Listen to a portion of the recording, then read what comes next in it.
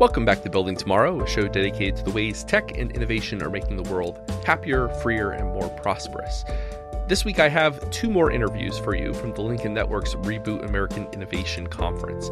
Both involve an element of predicting how systems that we currently take for granted, in this case the cities we live in, the car insurance that we all buy but hope to never have to use, how those systems will evolve in the future. First up is Dr. Mark Lutter, who I chatted with about charter cities, what China is doing right in the Shenzhen Tech Hub, and the prospects of a charter city currently taking shape in Zambia, Africa. I'm here with Dr. Mark Lutter, Executive Director of the Center for Innovative Governance Research. Thank you for coming on the podcast. Thanks for having me. So let's start real basic. What is a charter city? So a charter city is a new city development that has a special jurisdiction which allows it to adopt the best practices in commercial law. Okay. And broadly what this means is we look at some of the success stories since World War II, Singapore, Hong Kong, Shenzhen, Dubai. These are all cities that have some level of autonomy in commercial law that have allowed them to adopt systems which allowed them to become world-class cities in 2 or 3 generations, lifting tens of millions of people out of poverty. And we believe this model is replicable throughout emerging markets to help house the rapidly urbanizing population. There's about 70 million new urban residents every month. And to house these new urban residents as well as create a policy framework that allows them to achieve their potential instead of just living their lives in slums. I was just the other day I watched, was it Crazy Rich Asians? Yeah. Which is fascinating as someone who's not familiar with Singapore. I'm sure its depiction of Singapore is only partially accurate. Yeah. But I then went and Googled the growth trend, per capita GDP in Singapore. And it's a crazy, absurd. 50 years ago, they're significantly poorer than, say, the U.S. And now not just the U.S., they were poorer than a lot of parts of Africa. Yeah. Singapore's per capita GDP in 1960, according to the World Bank, is under $600 a year. Wow.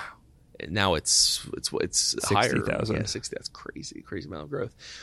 To what extent is this a function of like decolonization? So like Singapore, I don't know if that fits Dubai quite as well. Maybe British influence pulling out of the Middle East. So you have all these like cities with decolonization happening in the 1950s and 60s. They now have a level of freedom that they didn't have under a colonial regime, or what's going on there? So I wouldn't point to that. Hong Kong, for example, remained a British colony, and they were quite successful. So obviously, colonization is bad, but when we think about what leads to economic growth, the question is, do they have a good legal framework? And there are several other important aspects. For example, people say Singapore and Hong Kong don't have any natural resources. That's not true. They both have basically natural ports and they're on trading routes, which is a natural resource in and of itself. And so when thinking about sustainable economic development, what matters isn't necessarily the autonomy per se. What matters is having good governance. And what we view is charter cities as a policy tool to achieve good governance in some of these locations. And so what that means is that oftentimes, basically for public choice reasons, it is difficult to have policy reforms at the national level because some groups are going to lose. And even if the net benefit is positive, the groups that lose are often concentrated and are able to fight to prevent those reforms. But by focusing these reforms on greenfield sites that don't have many special interests, you can get much deeper reforms that can first serve to attract investment, create jobs, create economic development in that specific geographic area. And then second, to show the rest of the country, hey, these reforms work. This leads to these good economic outcomes and hope that they're adopted more widely. And that's what we saw in China. Shenzhen was one of 4 special economic zones that were created in 1980. And then in 84, there were another 5 or 6 special economic zones created. In 88, another bunch of special economic zones created. And now, depending on what source you read, some sources have as much as 97% of China's total population is now in some form of special jurisdiction or another. Wow. And so you don't necessarily have to create all of these special jurisdictions. You could adopt these reforms on the national level, which China also did in terms of labor market reforms and land market reforms, which were pioneered in Shenzhen. But it does show how, one, this set of charter cities reforms can serve to make the place where those reforms are implemented much better to attract foreign investment, etc. And then two, for that space to then show the rest of the country that these reforms work and to be adopted on a national level. And we as I mentioned, we believe that this experience, there are some necessary modifications that need to be made. China, for example, has a lot of state capacity, and many parts in Africa have relatively weak state capacity. So I think in Africa, for example, it's more important to partner with private sector actors that are able to build out the infrastructure. But these broad lessons of zone-based reforms in relatively uninhabited areas to pioneer these new sets of reforms and making sure that the sets of reforms are on a city scale is broadly applicable, and that's what we're trying to do. So Shenzhen specifically, so there's kind of this tension between, in my mind, between this idea of a country that's still on the political level controlled by the Communist Party on the national level, creating these like special zones that have relative freedom. Is that like it's a funny tension to me that like how do we navigate this idea of like local zones, small scale, city size, charter city size areas where we allow where a degree of economic and political freedom is allowed, but on the nation state, on the national level, is there a potential problem there, which is that yes, the nation state might allow for a time tinkering to happen on the local city level, but then they might change their mind 10 years down the road, 20 years down the road. Like, what is it that guarantees that Shenzhen will remain Shenzhen? Or, Nothing. I mean, the government can always change their mind. They have the guns, and so if they decide to change their mind, then they can enforce those decisions. And that is one of the risks with charter cities, especially with private sector partners, because you're asking for hundreds of millions, if not billions of dollars of investment. And you want to make sure that that investment and those returns are protected, because otherwise you're not going to get it. And if the government does change their mind or has the reasonable possibility of changing their mind, then the project is going to be underinvested. And so how do you sell investors on, that being said, so there are several protections that can be in place. Yeah. In one, if it's successful, people are less likely to kill successful things. Two, by focusing it in an area that's not politically important, allows for the politics to accept it more deeply than if it threatens their political center. So making sure that it's focused on commerce and not politics. We focus on commercial law, on economic freedom for charter cities, not on political freedom, because political freedom tends to be more threatening to authoritarian regimes, and that makes it less sustainable. Two, there are several ways basically to embed that we've begun to think about but haven't really done all of the due diligence yet to think about in terms of protecting the special jurisdiction for a charter city. And so, for example, you could IPO the real estate developer in the host country. And if you IPO the real estate developer in the host country, what happens is all the pension funds buy the realtors, buy the stocks. And then the pension funds will have an incentive, when the pension funds tend to be relatively powerful because it's often retired government officials, to keep the legal framework for the charter cities in place.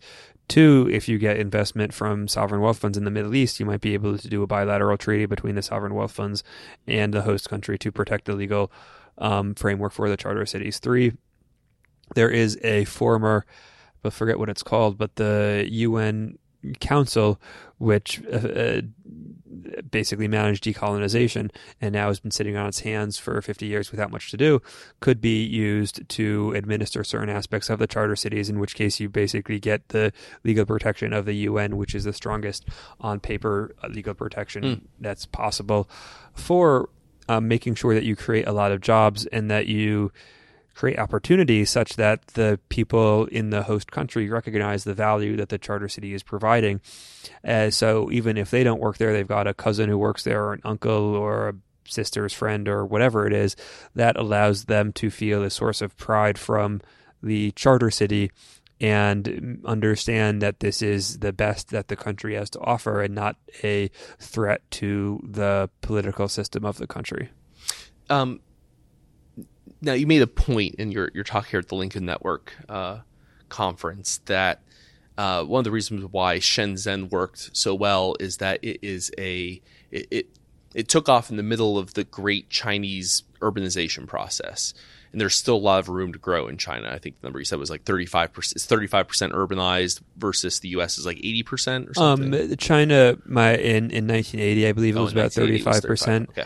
Currently, I believe it's in the high 50s, but my error margin's like probably plus or minus 8%. So I'm not. There's still some room there, though. There's still urbanization happening. They've got the last report I read, which was several years old, is that they've got, I believe, about 200 million new urban residents over the next 25 years. Wow, that's quite a few cities worth. Yeah. So you have Charter City doing well in a place where there is rapid ongoing urbanization and a need for some kind of regulatory freedom. That there's problems with the regulatory environment. Whereas in the U.S., you already have a high degree of urbanization, and our regulatory systems, well, I mean, at libertarianism.org, we spend a lot of time critiquing our regulatory systems, but in the global sense, they're relatively well adjusted. So does that mean charter cities are kind of by their nature not a thing for the developed world? They're going to happen in the developing world. I think largely yes. There's probably space for a handful in the developed world, but I don't think there's much more opportunity in low and middle income countries. And you touched on those points. So, for example, the upside of a good legal system in a country like Zambia might be, currently the per capita income is about $1,600 a year. So a good legal system might have a 20x upside. In the U.S., if you're very optimistic about how much you can improve the legal system, you're talking about a 2x upside. It's like Texas versus California. Yeah, or something. And realistically, my guess is like you're talking about a 30% upside if you get maybe 50% if you get the optimal legal regulatory structure in the U.S. Two, if you have a location matters. If you get the best regulatory legal system in Antarctica, a lot of people are still not going to move to Antarctica. You might get a few more, but it's you want to be on trade routes. You want to have some economic reason beyond the legal and regulatory system, and that is an important economic reason, but you need to mold this with a number of other things. So focusing on areas that are rapidly urbanizing, focusing on areas where there are emerging trade routes.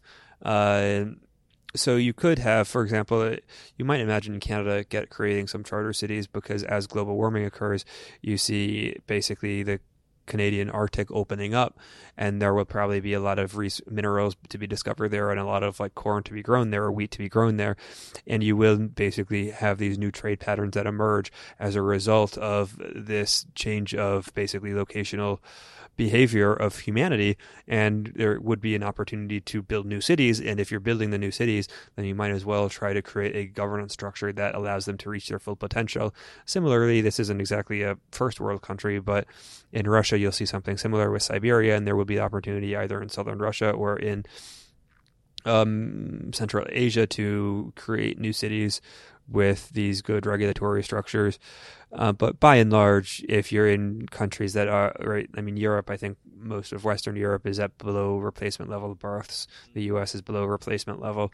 So there might be space for one or two new cities, but broadly, I think it's important to focus on where demographics and trade patterns are being most heavily shifted, and that's in emerging markets.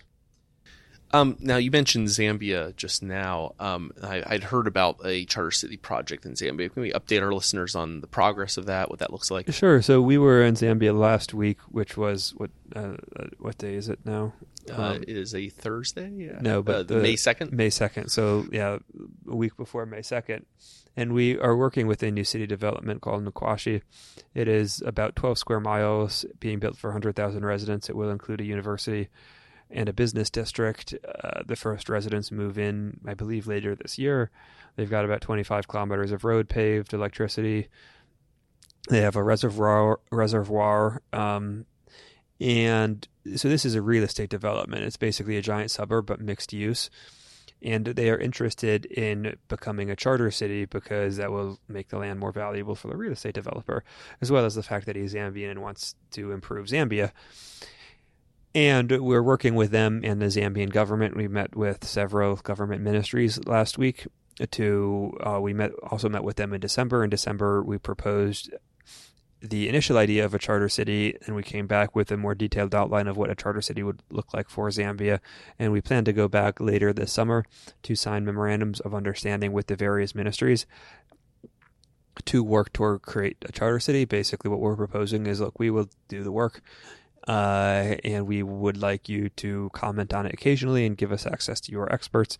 And then two, when we make the recommendations, look favorably upon them. And then it will probably take about, after the MOUs are signed, it will probably take about 9 months to get the proposed legislation and proposed administrative changes in front of them. And after that, it will be out of our hands, so we can still continue to support it. But ultimately, that depends on the Zambian people and whether they're interested in adopting this framework. So now this is an interesting, I mean, as you know, it's like there is some kind of relationship on a spectrum maybe between like a neighborhood homeowners association subdivision at the small scale, charter city. Even, I mean, in America, we're used to the idea of states, the state level, a region as the kind of laboratory of democracy and experimentation. Functionally, that's how federalism works, right? We have a national government, but there's these regions that are given significant autonomy to create their rules with the idea that they would be places that you can experiment, regulatory experimentation, right? To use Brandeis's words. And charter cities kind of fall in between. I mean, like, do you tend to think of them as a scaled up version of a subdivision, of a home? What are the distinctions there? No, I think they're categorically different. Okay. What I might compare charter cities to is special economic zones. We sometimes describe charter cities as the next generation of special economic zones. So how charter cities different from other types from states or homeowners associations is that charter cities operate under a different set of commercial laws from the rest of the government. Okay. So charter cities, your HOA doesn't have different commercial laws than whatever. Yeah. Charter cities, for example, would have a different form of business registration, different labor law, different tax administration, etc. And so in the U.S., for example, states operate under national government laws. And while charter cities remain part of the national government under the Constitution, under treaties, under criminal law, the quote-unquote pure version of a charter city would be a blank slate in commercial law, which would allow them to figure out what the best practices are for this variety of laws, financial, public planning, etc., that would then make it a more competitive place to do business. To what extent do you see this as a evolution or reaction to, I don't know what the right word there is, to all the kind of micro-state boom of the mid-20th century? So how all those like little tiny people would like start their own country on like a old World War II maritime fort, that kind of stuff. But overwhelmingly, and they would sell stamps, they would do stuff like that to keep themselves afloat. But then at some point, you know, the local sovereign nation would feel alienated and send police. And so in that sense, they're trying to both contest political control. I mean, it's like both political regulation and economic regulation. Whereas like a charter city is an attempt to say, look, we're not going to worry about we're not going to challenge the sovereignty of the host nation. That's up to them to figure out. We're just talking about the kind of economic situation. I mean, do you see a relationship there? Yeah, there is. And there's actually an interesting intellectual history from libertarians basically in the 70s with Operation Atlantis and the Republic of Minerva. Operation Atlantis was in the Caribbean, where they basically created a new sandbar above water and then got chased off by a gunboat from Papa Doc, who was the Haitian dictator at the time. And Republic of Minerva, they got chased off by a Tongan gunboat. Similarly, there was a reef and they put enough sand on it so it would be above water at low and high tide, and then they got chased off. And there is literally a direct intellectual lineage. Patrick Friedman, who founded the Seasteading Institute, was inspired by them and tried to make it a little bit more realistic and a little bit more practical. And I've been, to a certain extent, inspired by Patrick Friedman. So there is this lineage. That being said, looking back at those projects, I think they were insane. I mean, they were relatively ill thought through, ill conceived, and ill executed. And I'm referring to the Republic of Minerva and Operation Atlantis. They were I don't think they had, even if they were able to found their new countries, I don't think they would have worked, because they had this idea that governance is all that matters, and they also, I think, had unrealistic ideas about what governance is. So governance is extremely important, but again, location matters. There are a number of other factors that matter. And then two, they were more in the idea of what I sometimes call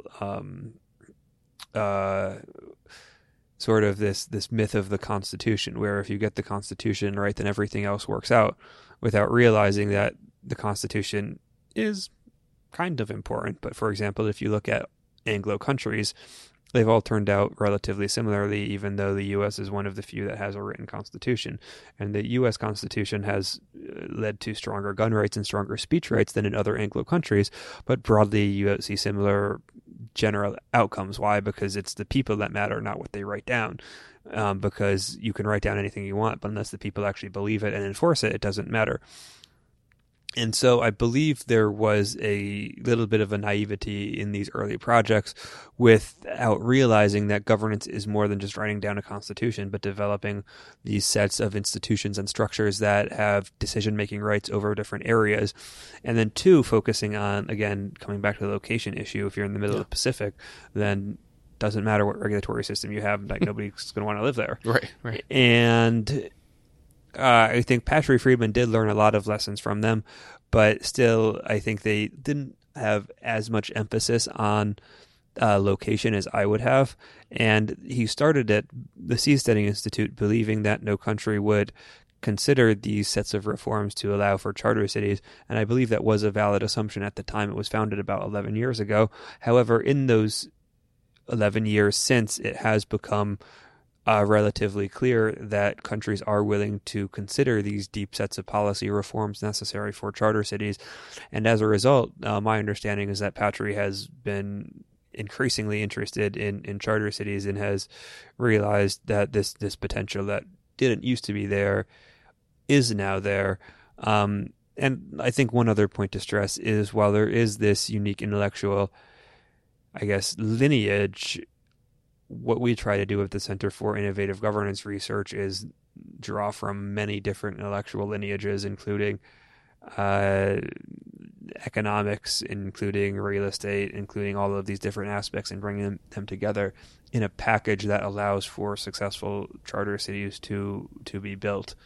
I think I buy that, thinking as a historian for a second, like the idea that, to put it simplistically, political freedom evolves out of economic freedom most of the time throughout history, rather than the other way around. So, I mean, some of the old school examples of charter cities in a broad sense would be like the Hanseatic League in the Baltic, right? Like, what was that, 13th century, 14th century?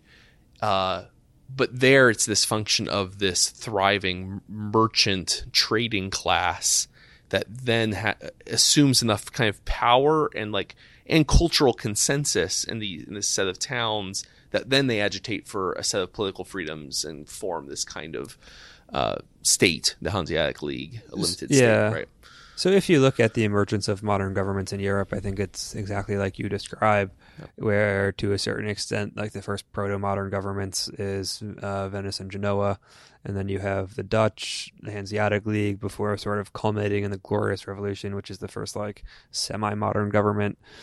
And as you describe, most of this is basically the merchant class gaining enough power to fight the landed aristocracy and take control of the machinations of government. To a certain extent, charter cities can be interpreted as real estate developments becoming sufficiently large to justify internalizing externalities of public administration that are typically thought of for the state level. That being said, there are, I think, important differences, as previously mentioned, that they're focusing on commercial law, and this is not political. This is on these economic reforms.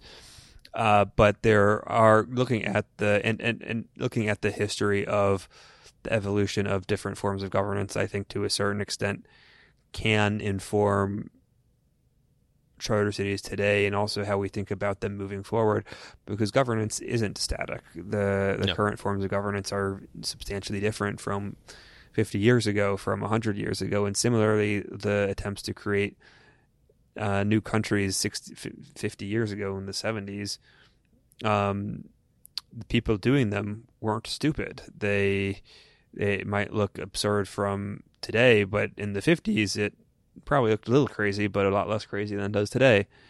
And thinking how charter cities fit into these different forms of governance and the how to create them in a manner that can, I think, consist of their core attributes, which is creating these commercial legal systems that allow for substantive economic development, which is what we care about, is something that we spend a lot of time thinking about.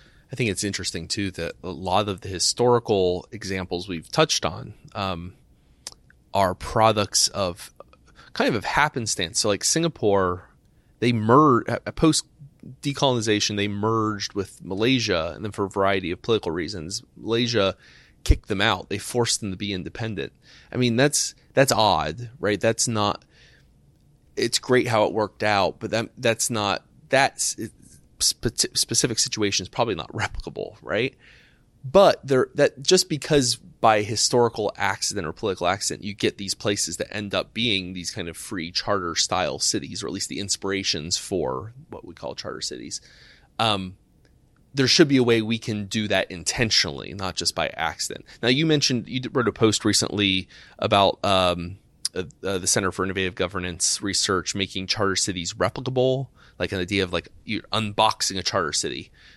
Flesh that out for our listeners a little bit. Sure. So yeah, I think there's what we want to do is make it such that basically hundreds of charter cities can be built around the world. And for example, in thinking of Silicon Valley, 25 years ago, most people would say, look, you can't like mass produce startups. It just doesn't work. And then Y Combinator comes along and basically becomes like a factory for startups. Yeah. And similarly with charter cities, what we're thinking about is basically how do we break down each of the constituent elements of charter cities, understand it deeply, and make sure we can replicate. So there are a number of new city projects being developed around the world right now. Nkwashi, the one we're working with in Zambia. We also visited Tatu City, a 5,000-acre new city development in Nigeria, just north of Nairobi, like 30, 45 minutes north of Nairobi. That is another new city development. You have Neom, which is a $500 trillion with a T. It's not a new city, it's a new region development in Saudi Arabia. Songdo, it might be the most successful master planned city in recent memory in Korea outside of Incheon. It was a $35 billion project now. I believe it has about 100,000 residents living there. I did some consulting work on a new city development in Kazakhstan, but one of the interesting things about all these new city developments is they're all different. So there's no standardization. In terms of land acquisition, it's different. In terms of financing, it's different. In terms of who you recruit for C-level executives, it's different. So do you take like a modular approach then when you come to them and say, we're going to help you start your charter city? Is it like here's when it comes to the issue of where you get the land, where you get the... Yeah, so we haven't gotten to that yet, but what we see is, right, everybody's figuring it out on their own. Mm-hmm. I've spoken with multiple real estate developers doing projects in Africa who tell me, yeah, we had these local partners and then they screwed us. It's like, okay. So I've talked to 3 people who have had this problem, so this means that they're like, right, they're all figuring it out themselves, but what if there was a solution that then everybody could have that would make it easier? Okay, for financing, what if we identified capital streams for early stage financing, for middle stage financing, for late stage financing? For attracting the anchor tenant, what are the key constraints when we think about what the anchor tenant is, and how do we get them to build that initial business that creates 1,000 jobs? When we think about choosing a location, how do we think about balancing the different trade-offs of close to population centers to have access to their labor force while still being far away to have relatively low-cost land? When we think about acquiring land, how do we do this? Is it a joint venture? Do we buy it? How do we make sure that we acquire enough land? I introduced the CEO of Nkwashi to a potential investor, and the potential investor said 12 square kilometers was too small. So he didn't say it was too small, but he said it was small. Yeah. So in thinking about that, okay, how do you actually reach the type of scale that can get these types of investors interested? Maybe that's not the right investor anyway. I don't really know, but the fact is there is this demand for these types of projects, and by being able to standardize them as much as possible. Of course, not everything will be able to be standardized. Sure. Every country is different. We can have draft legislation, but we will want to make changes depending on the country. Depending on the country, it will be different industry. If there's access to a port, you probably will want to focus on something like textile manufacturing. If it's a low-income, low-human capital country, if there's no access to a port, maybe you focus a little bit more on the service sector economy because the import-export prices are cheaper, but getting a framework within which those decisions can be made and simplified is what we mean when we think about charter cities in a box and trying to empower the various entrepreneurs that we're working with to create these both legal frameworks as well as infrastructure frameworks that allow for success. Last thing I'll ask. So I think some of our listeners might be have a touch of the heebie-jeebies when it comes to the idea of planning a city. I mean, some of that's a visceral reaction to the word planning. It makes you think urban planning. How would you assuage concerns like this idea of like we're going to have experts come in, they're going to, you're going to pre-plan infrastructure, pre-plan roads, pre-plan industry, as well as pre-plan commercial law, regulatory structures. How do you have that aligned with kind of free market, invisible hand kind of values? So the way I think about it is about a phased approach and scaling. Okay. So, for example, in Zambia, what they had this land. It was a farm. They bought it about 25 years ago. The government built a road that cut the travel time down from 2 hours to 30 minutes. First, they thought, how can we monetize this? Okay, first, let's do sales of large subdivision lots. That was successful. Then they did sales of individual lots and used that to finance the infrastructure build out. So what we think about in basically planning a city is, my favorite example is New York. They had the Commission of 1811 where they basically, in Manhattan, they decided these are the roads. We're going to do a grid. If it's not a road, it's a private space. Go build on the private spaces. That's probably less planning than would be optimal today.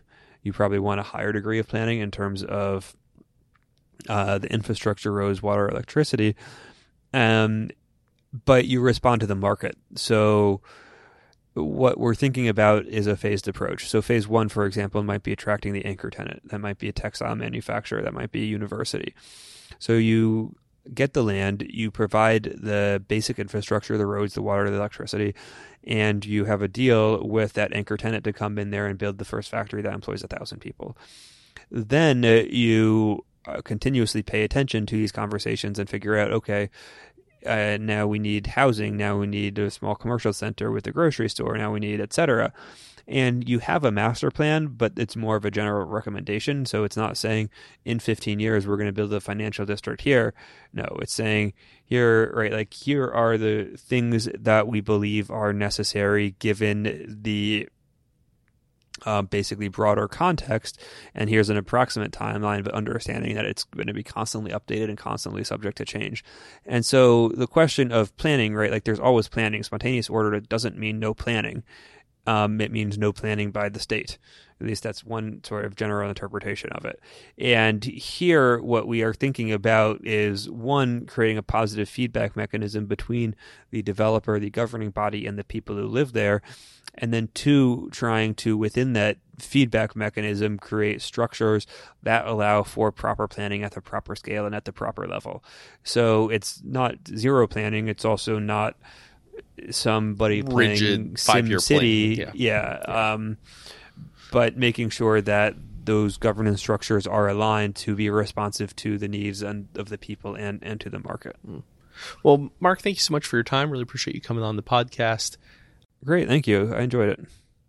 Our next interview is with Ian Adams, and it involves the future of car insurance.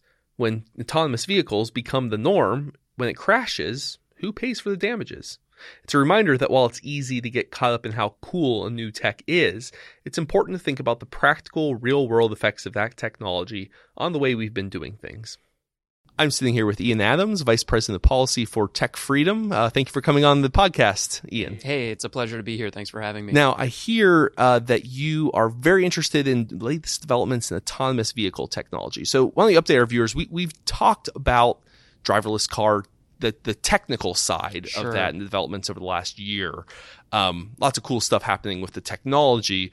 From like a regulatory framework, what's the latest kind of news from DC? Well, and it's interesting because, of course, the regulatory news is far less exciting for folks, but at this point, it may be just as, if not more, important than some of the technical developments that we're able to watch on a daily basis. So out here in DC last year, we saw a couple of pieces of legislation make it a fair way through the legislative process. You had the Self-Drive Act out of the House, and then you had the AV START Act out of the Senate.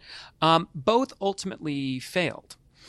Those pieces of legislation had the support of the auto industry, had the support of the tech industry that's developing a lot of these vehicles, and by and large had the support of the insurance industry. So you had many of the forces that are engaged in this space. They were supportive of these measures that would do a couple of things.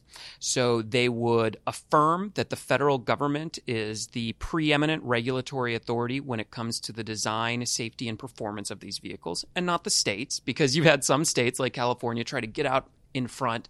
They increased the exemption cap when it comes to getting more test vehicles on the road. And then the bills both had a provision whereby new federal regulation would be introduced in this space specific to automated vehicles. And while that sounds bad, it's actually... We are a libertarian podcast. I understand. It's actually a good thing because you have a real mismatch with current regulation that's inhibiting some of the neat things we'd like to see with these vehicles on the road. So there's that tension between, on the one hand, we value federalism, states as laboratories of democracy. We don't want the federal government preventing innovation on the state level. But on the flip side, some of these, given the expense involved in autonomous vehicle technology, research and investment, having clear lines from the federal government saying, look, we're just going to say, you can innovate across the country. You don't have to do piecemeal. Like Arizona will say, you can test, then something goes wrong, and never mind, you can't test now. Sure. You're getting jerked around. That's rough when you're trying to encourage investment and innovation. It's a real problem. Predictability is a big deal. Where you do have regulation, where you have legacy regulation, to the extent that can be as light, as sensible, and as predictable as possible, that is what's going to allow a market to flourish. And so when it came to these bills, why they were so important was for exactly the reason you pointed out, was to stop states from doing things that would inhibit the testing and deployment of these vehicles. But they also prevented the states from doing one other thing that they've shown an inclination to do, and that's begin to regulate in areas where they have no competency. So, Paul, when you think about a DMV, what do you think about? What are they good at, if anything? I just think, really just innovative, fast-moving. No, I'm joking. I think long lines, surly employees, terrible service. That's right. So what they do is they certify that 15-and-a-half-year-olds are minimally competent on our roads. Minimally. That is what DMVs do. DMVs are not in a position to evaluate this technology. And so what these bills would do is say, states, you don't have the regulatory competency in some of these areas, which I think is actually the case. And so this is one of those rare cases where federal control and federal standard setting actually begins to make some sense. And so those two bills, which ultimately failed, would have done that. So we're left in a bit of a gray area right now. Yeah.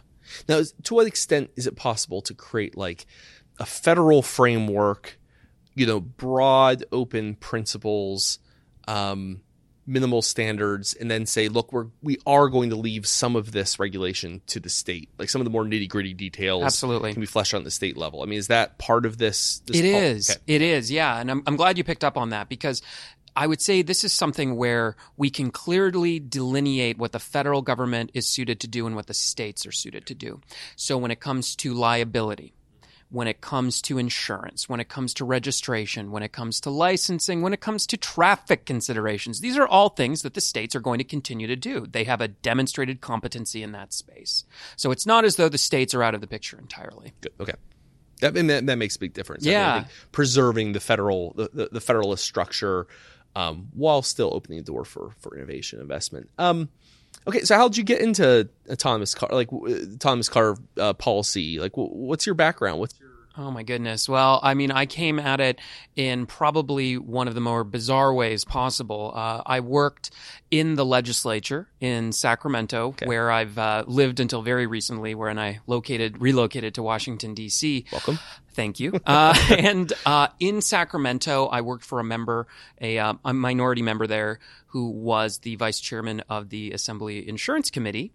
And as highly automated vehicles have huge potential ramifications for the insurance industry, bills related to them tended to come my way. And so that was my You're reading all those bills you got and you have to figure out what the heck they're talking about. Yeah. and I mean, it's funny, Paul, because now we're 5 or 6 years into this process in a really meaningful way where we're thinking about what sort of framework we want for these vehicles. And while there's been progress in some areas, and I think the states have actually done a good job in taking the lead here, and the administrative state in D.C., the Department of Transportation, has done a pretty good job. The Congress has not really stepped up. So we're in this interesting situation in this Congress where now you have folks that were allied together in support of these important pieces of legislation are now taking a step back because they're concerned about the partisan disposition of the chambers. That's a shame. Yeah. Well, so what are the insurance? I've actually honestly never thought through the impacts on the insurance industry. Yeah.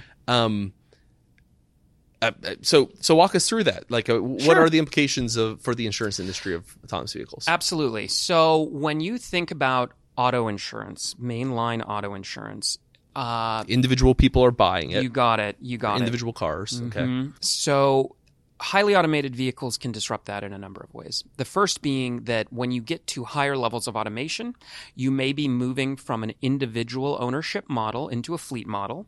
So that would change the nature of the product entirely, right? But that's not right around the corner. That's sort of further off. What we could see in the very near term is a change in the way that risk is perceived in the context of rates and underwriting. So everything in insurance is about frequency and severity. How often does a loss occur? How bad is that loss? When it comes to highly automated vehicles, when you take the driver out of the equation, the human driver that is, which is the genesis of 94% is the famous statistic of crashes, you tend to change the risk profile of vehicles on the road. And so you're going to see premium go down, is the thought, just because frequency of accidents will go down a great deal.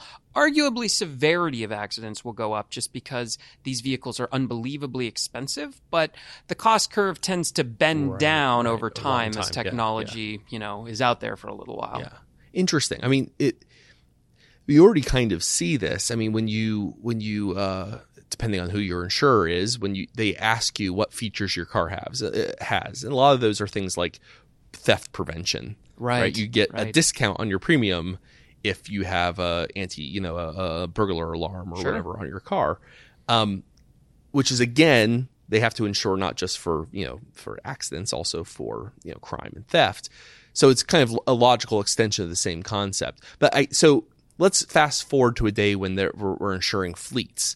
So it only changes in the sense now they're negotiating with fleet owners.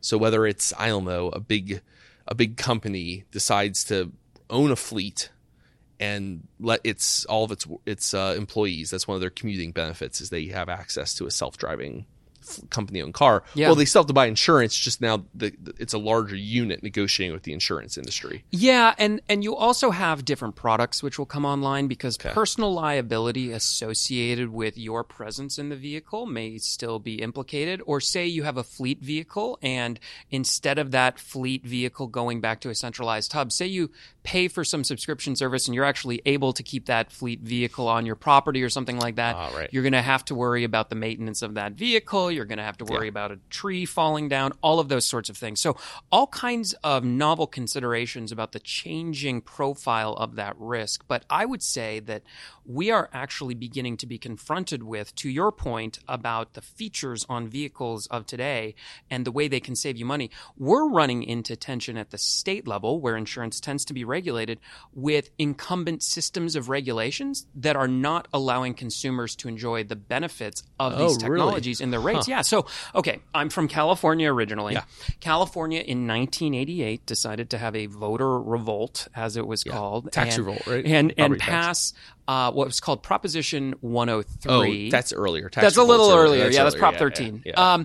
And so in Proposition 103, the state adopted, which was backed by plaintiffs' attorneys. Let me just be totally candid about that. They adopted a system whereby rating factors were set out in a very prescriptive way. Okay.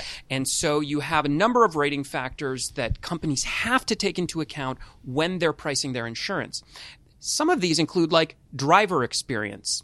Now, Paul, in the context of a highly automated vehicle, how much does it matter what your driver experience is? Yeah, none. None. Absolutely. Right. And so you're going to start to see cross-subsidization of individuals, where those who have the safer vehicles and represent less risk are paying more for the more expensive people who are also insured. Right. Oh, interesting. Yeah. So it's a subtle kind of hidden tax on the new technology. You got it. Interesting. While we're on the subject of California politics, I just listened to a podcast episode about simple tax, like you pay your taxes, income tax on a postcard. You know, like a clarified, simplified tax code system. And my understanding is they tried it in California. They tried to get it passed, and it just came just a little bit short. Sure. Almost had a simplified tax code, tax payment system. Yeah. Were you in the working for the assembly at the time, or not at the time? Okay. But if I can't think of a state that is more in need of a simplified tax code in California, to say nothing of a what's a nice way of putting this, a more restrained tax rate than California. So this is interesting because California is a high regulation state in a lot of ways, not every way, but in a lot of sectors. Yes. It's a high regulation, high tax state. Yet it is also a very it's very innovative. Right, like, so you have this interesting juxtaposition, which fits to some extent against the libertarian worldview, which is you're supposed to have low regulation places be the high innovation places. Yes. Why does so much interesting everything from various resolutions, the property tax revolt, Resolution 103 that you're describing, the debate over car insurance, the CCPA, privacy protections, climate change? I mean, California's climate change cap and trade system. Right. Why is it such a, both on the legislative side and on the economic side, such an innovative state? That is a question that I think particularly those on the political right or libertarians in California have been grappling with for a long time. I would, someone like Steve Greenhut, who's been out there for years in Sacramento covering this, he's got great insights. You should read his stuff. He's commenting on it every week. But I would say that California starts with unbelievable natural advantages. I think it starts there. But that's not where the analysis ends. I think that California, as a result of investments that were made in the 50s and 60s, when it was probably a little more politically balanced, has continued to reap the benefits of the concentration of population, its proximity to Pacific trade with the rise of the Asia as we know it today, the concentration of universities that are top notch, so you can get an educated staff.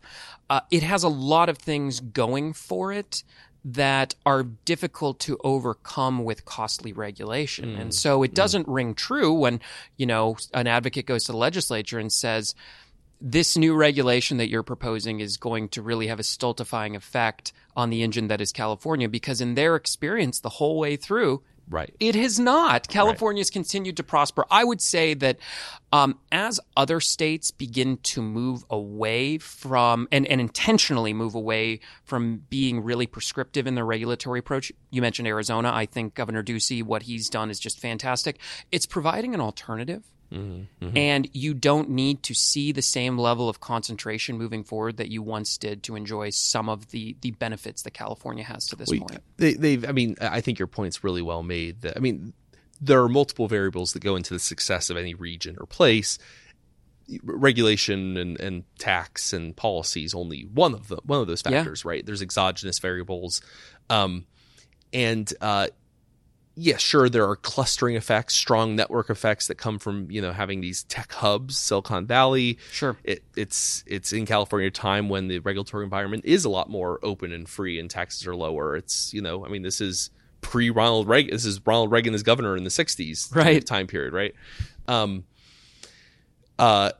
And those effects are very powerful. So even when the conditions are otherwise hostile, you want to stay close to the hub, right? You don't want to, of course. But do you think that even while you were there in Sacramento, have you started to see some outmigration of the tech industry from Silicon Valley because of California's regulatory regime? I think the first place where you're starting to see some of the regulation, the taxation, the really prescriptive climate be too much has been in the context of just workforce issues. So the California Supreme Court last year rendered the Dynamex decision, which what it did was it changed the understanding of the state when it comes to defining an independent contractor versus an employee.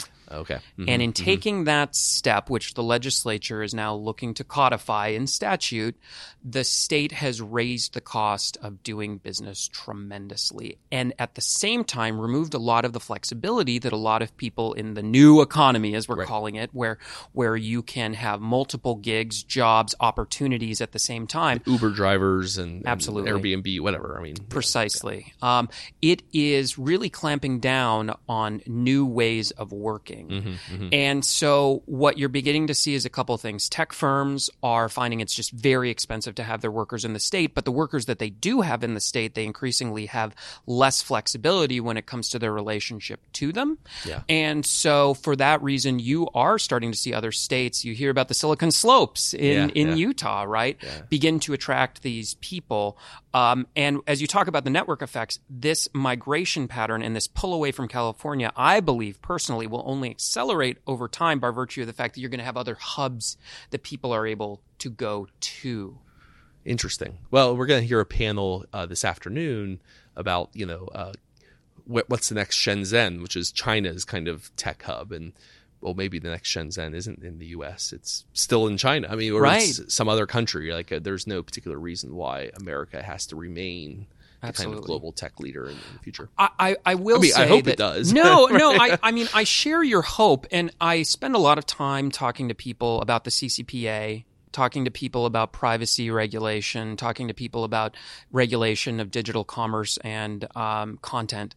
And I have to say that the U.S., in spite of taking steps like the CCPA in discrete areas, is probably better positioned than other jurisdictions, certainly than Europe with the GDPR, which they are, to my mind, struggling with, though I spoke with the European regulator yesterday and they had a different take on that. I'm sure. Never mind that the Los Angeles Times literally is no longer accessible there. Yeah. I think it was I heard a third of major U.S. websites or news sites have cut off access to Europe entirely just because the cost of compliance was Well, and one funny anecdote, that particular regulator characterized Europe not as a military superpower, but a regulatory superpower. And I was just going, is this really something you want to be bragging about? That's remarkable. But then you mentioned China, and of course China, they've adopted an approach to privacy and the regulation of the digital horizon that is very interested in localization and defense purposes in a really transparent way. And so while people definitely want access to the Chinese market, we're seeing that Americans don't even want access to the European market in some cases when the regulatory barriers are so high. So what you'll see is if the United States actually adopts a posture that is more liberal when it comes to online regulation, if it is anchored in addressing discrete harms, which I think is an important step to take, then the U.S. will continue to be the magnet just because it will be the jurisdiction where people have the most flexibility to innovate. Yeah. Yeah. Yeah. Almost despite ourselves. I know. it's In so spite of funny. our best efforts to blow this one, we have inbuilt advantages that our near-peer competitors do not. Yeah. Well, thank you so much, Ian, for taking time to come on the show. Really appreciate it. So much fun. I'd love to be back.